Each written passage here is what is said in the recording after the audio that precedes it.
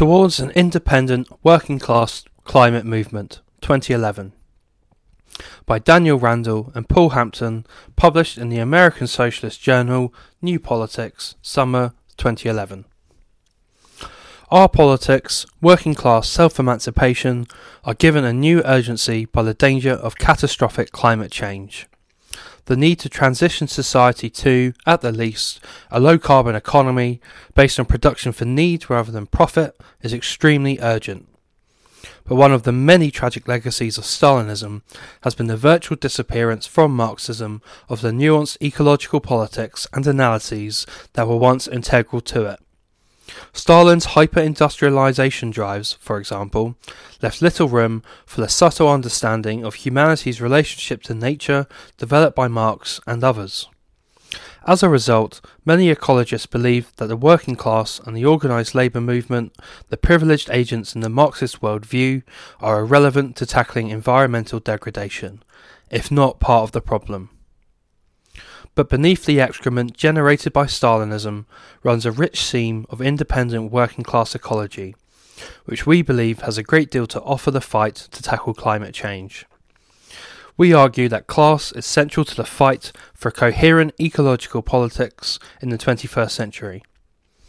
A Marxist approach provides both the vital analysis of structures and causes, and the focus on working class agency that is necessary to successfully revolutionise society to tackle climate change. Exploiting workers, subsuming the planet. Marxism has a sophisticated view of the relationship between human society and nature, starting with the concept of metabolism. Stoffwechsel. Burkett and Foster have explained how labour mediates the relationship between society and nature, how the metabolic rift conceptualises the breakdown in humanity's broken relationship with nature under class society, and how socialism will reconstruct this metabolism in a more rational way. Similarly, Smith's production of nature approach draws into sharp relief the impact of capitalism in reshaping, remaking and reworking nature all the way down. Smith argued that no part of the Earth's surface, the atmosphere, the oceans, the geological substratum or the biological superstratum are immune from transformation by capital, and that the alteration of climate by human activity was an expression of this relatively new phenomenon of the social production of nature. The chief virtue of this Marxist approach is the emphasis on changing social relations to tackle ecological problems. The idea of the production of nature implies an historical future that is still to be determined by political events and forces. Marxist political economy of class societies provides a wealth of insights into the drives that cause ecological damage. In particular, Marx understood that the unlimited drive to amass profits for capital accumulation overrode other imperatives such as human need or environmental sustainability. Central is the Marxist conception of classes, defined under capitalism by the exploitation of wage labour by capital. The forms of exploitation, the creation of absolute surplus value, or the formal subsumption of labour to capital, and relative surplus value, or the real subsumption of labour to capital, explain the dynamism of the system, but also simultaneously the enormous power of workers within it. Some Marxists have extended these insights about exploitation to ecological degradation, and introduced the concepts of the formal and real subsumption of nature into capital. Under the formal subsumption of nature, firms confront nature as an exogenous set of material properties and biogeophysical processes, but are unable to directly augment natural processes and use them as strategies for increasing productivity. In contrast, under the real subsumption of nature, limited to biologically based industries, firms are able to take hold of and transform natural production, and use this as a source of productivity increase. In adapting these concepts, they highlight some of the different ways in which biophysical systems are industrialized and in some cases can actually be made to operate as productive forces in and of themselves. Under real subsumption, capital circulates through nature, albeit unevenly, as opposed to around it. Biological systems are made to act as actual forces of production. The parallels between the real subsumption of labour and the real subsumption of nature should be clear. It is precisely the same mechanisms that give rise to worker exploitation, longer working day, the reorganisation and mechanisation of the labour process, etc., that also give rise to ecological damage. These analogous, simultaneous processes have a common root in the drives of capital. Workers as strategic ecological actors. A further conclusion from this political economy is to elevate the working class to a unique position as the essential progressive agent of social change under capitalism. Workers have the power and the interest to found a democratic collectivist alternative to capitalist and Stalinist class society that is socially just and ecologically sustainable. Therefore, workers, who have the historical incentive to mitigate and ultimately abolish their own exploitation, also have a significant and privileged stake in abolishing the processes that give rise to the degradation of the natural environment. The working class is the agency capable of embracing the general, universal interest of ecology as its own special interest. The specific impacts of ecological degradation on working class communities also provide an immediate motivation for workers to resist climate change. Obach argued, "It has been established that lower income groups suffer disproportionately from the effects of environmental degradation in terms of its negative health consequences and other quality of life issues." He added that research has demonstrated that, sometimes as a matter of policy, hazardous, environmentally undesirable facilities are sited in or near low-income communities. The health implications for communities surrounding such facilities are well established. Similarly, policies designed to protect the natural environment also tend to impose a greater economic burden on the working class. Throughout the history of capitalism, organised working class movements across the globe have at times displayed a tremendous and inspiring willingness to tackle ecological questions.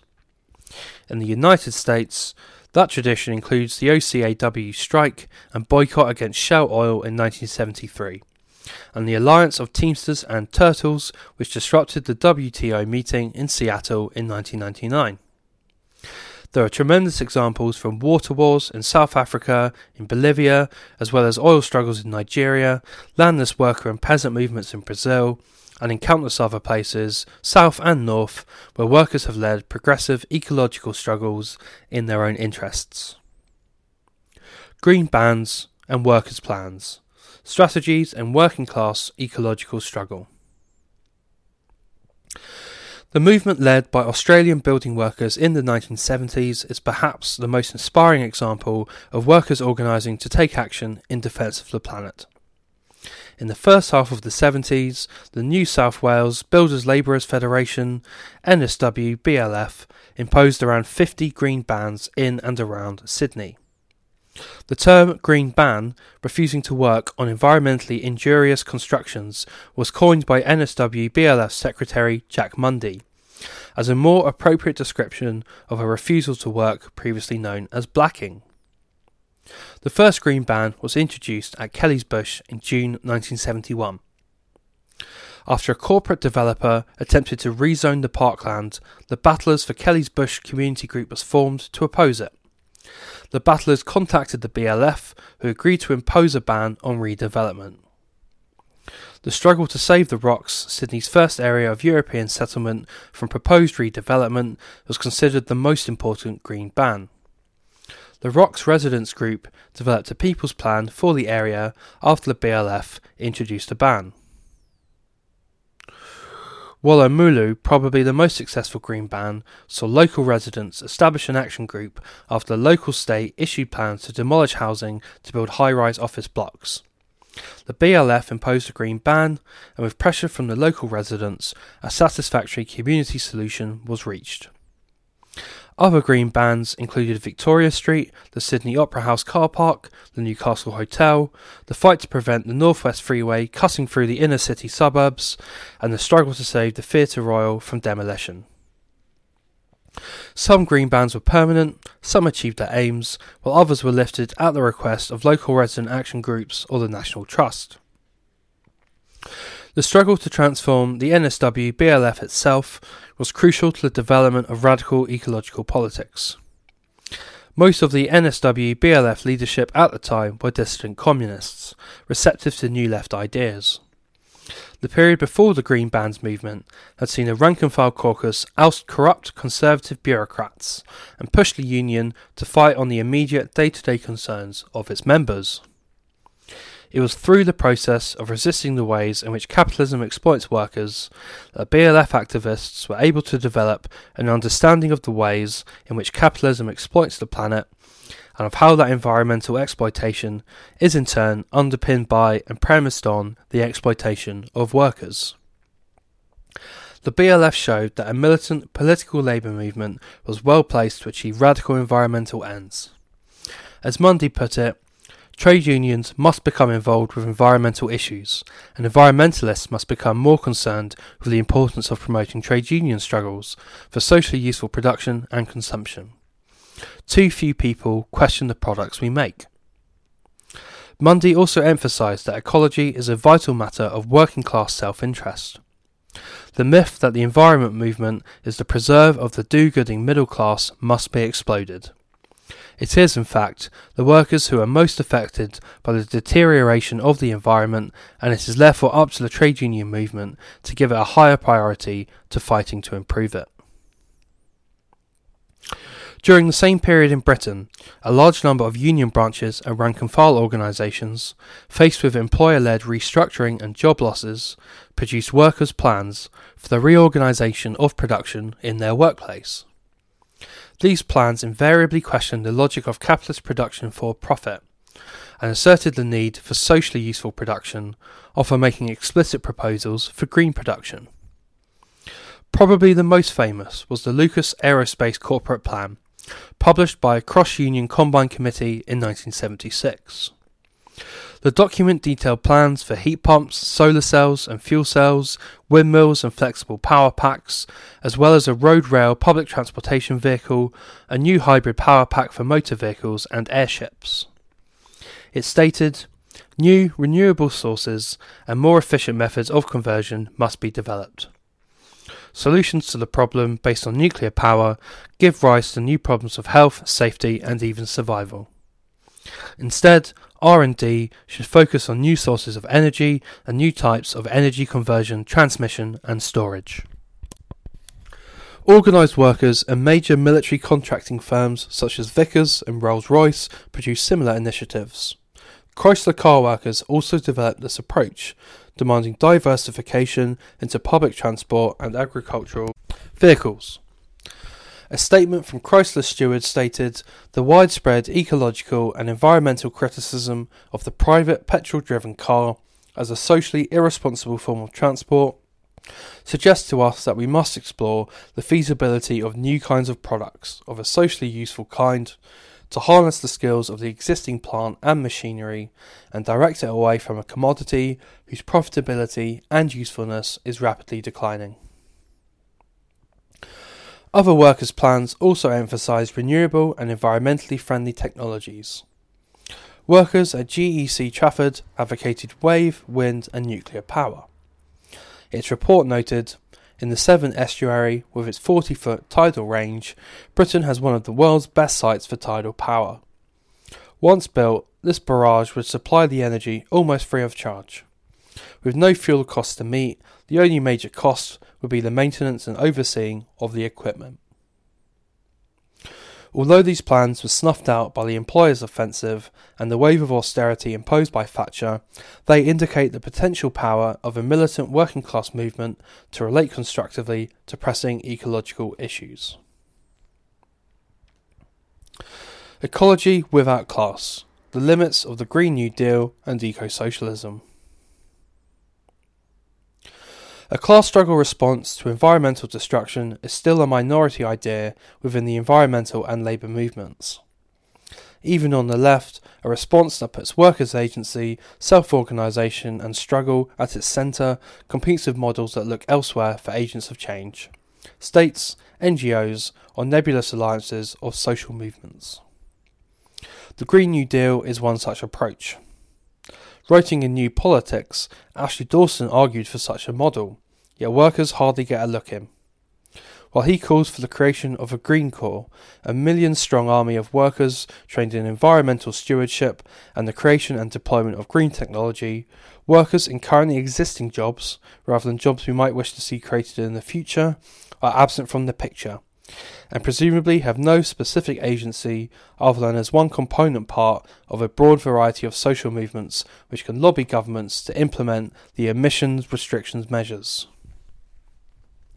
In Britain, the Green New Deal report, authored by prominent Green politicians, NGO officials, media personalities and business people, demanded the price of fossil fuels be driven up until they're high enough to tackle climate change effectively by creating the economic incentive to drive efficiency and bring alternative fuels to market.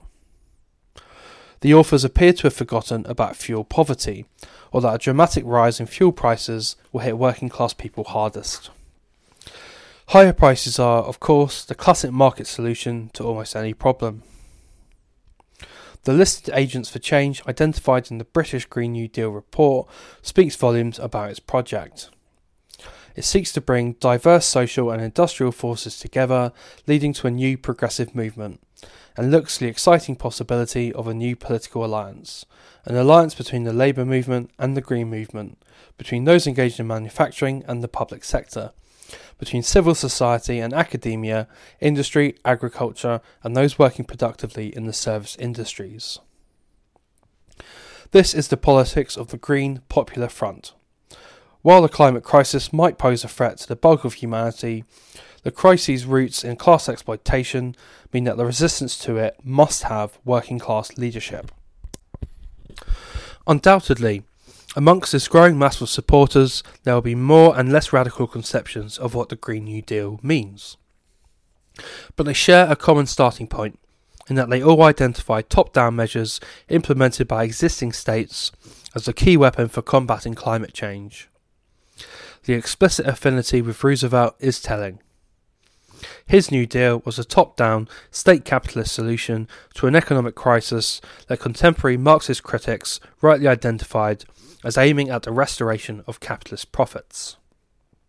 New Deal models are, fundamentally, about saving capitalism from itself.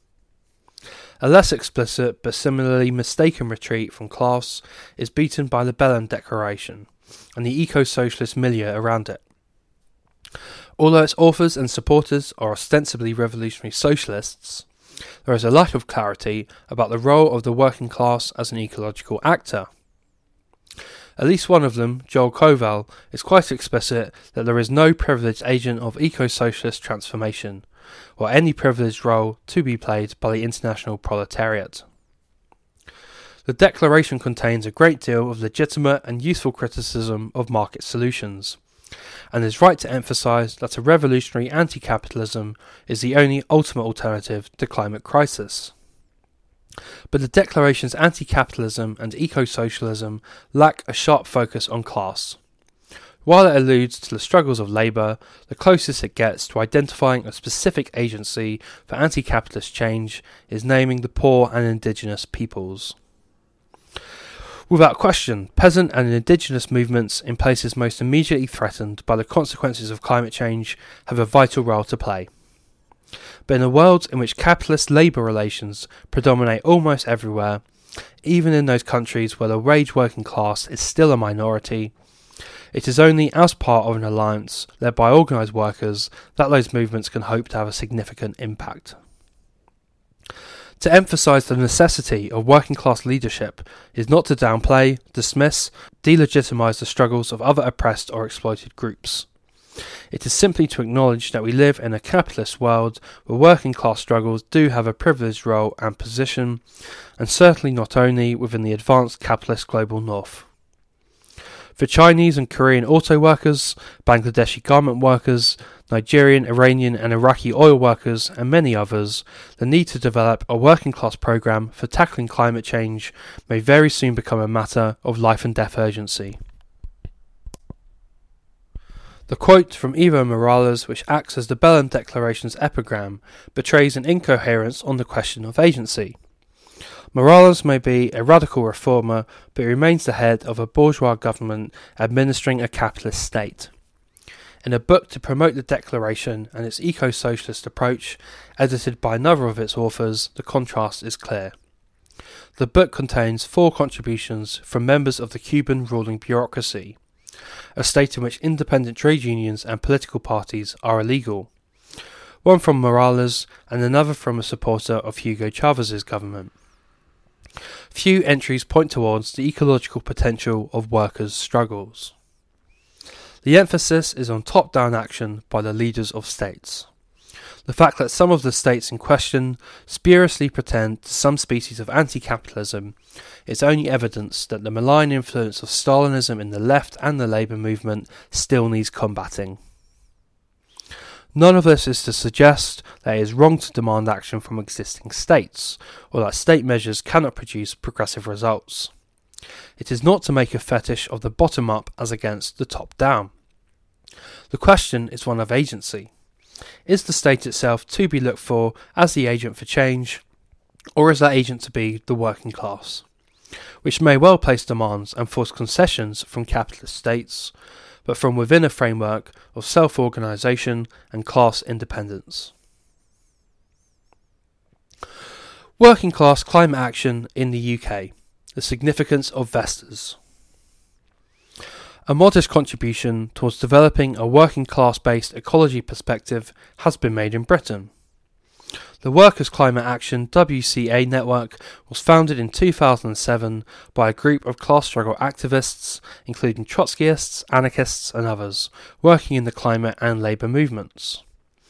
It fights for working class environmentalism and revolutionary ecology within both movements, and as a direct action solidarity network to engage with and catalyse workers' struggle, with a particular focus on workers in high emission industries such as aviation and energy.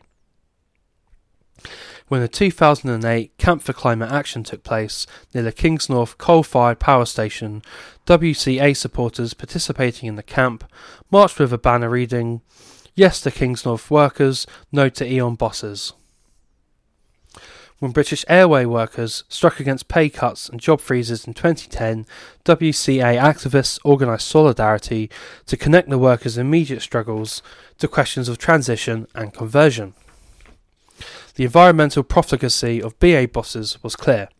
They flew empty jets in order to diminish figures for the number of planes grounded by the workers in an attempt to play down the strike's impact. By involving itself in the strike on the basis of working class solidarity, WCA was able to begin to develop ecological politics around a dispute that had no ostensible environmental angle, and indeed could be seen as pro-emissions. WCA has also sought a close relationship with transport workers' unions, particularly the RMT, which represents workers on the London Underground and is arguably Britain's most industrially militant union, in order to raise demands for the expansion of public transport.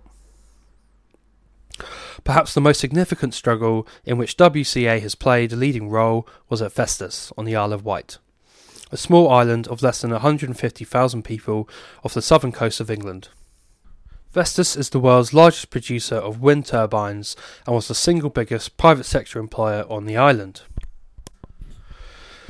Despite turning record profits, the firm announced the closure of its manufacturing plants in 2009.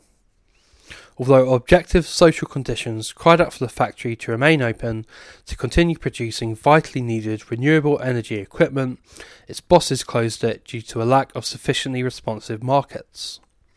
This came as the then Labour government began making lofty promises about a green energy revolution and the creation of hundreds of thousands of green jobs. The plant was not unionised, but following factory gates agitation by WCA supporters and large public meetings, a group of workers developed sufficient confidence to occupy the main factory site, which lasted for nearly a month. Although workers were not strong enough to restart production under their own control, or ultimately to save the plant from closure, they co-headed an alliance of trade unionists, community campaigners, and radical environmentalists. They exposed the disgusting hypocrisy of the Labour government and the callously anti-worker and necessarily anti-planet practices of even a so-called green employer like Vestas. They provided a living, breathing model of working class ecology and turned a sleepy island into a flashpoint of class struggle.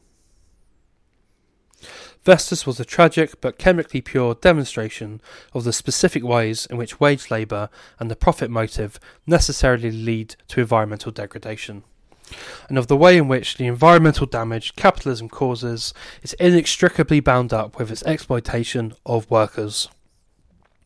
The Vestas struggle came in the same year as a number of other workplace occupations, including a particularly long-running one at the Visteon car plant in North London.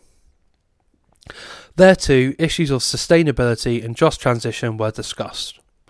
Across the UK, union reps in schools and colleges, central and local government, in the health service and in private industry, workers are taking action on ecological issues. In the struggles ahead, activist networks like Workers' Climate Action will become even more important for developing a working class response to the ecological and economic crises. Struggles like the Green Bands, Lucas and Vestas developed battles over day-to-day conditions into struggles for workers' control. They posed, as Trotsky put it in the transitional programme, the question of who is the boss in the factory, the capitalist or the workers. They asked which interests should predominate, the interests of profit or the interests of human need and environmental sustainability. And they asked why it was, if it was the workers who possessed the skills to develop plans to run their workplaces sustainably, justly and democratically without bosses, while they could not in fact run them. And if they could run their workplaces along such lines, why couldn't they similarly run a whole industry, a whole city, the whole world? It is time for the organised labour movement and its supporters in the ecology movement to ask and answer those questions again.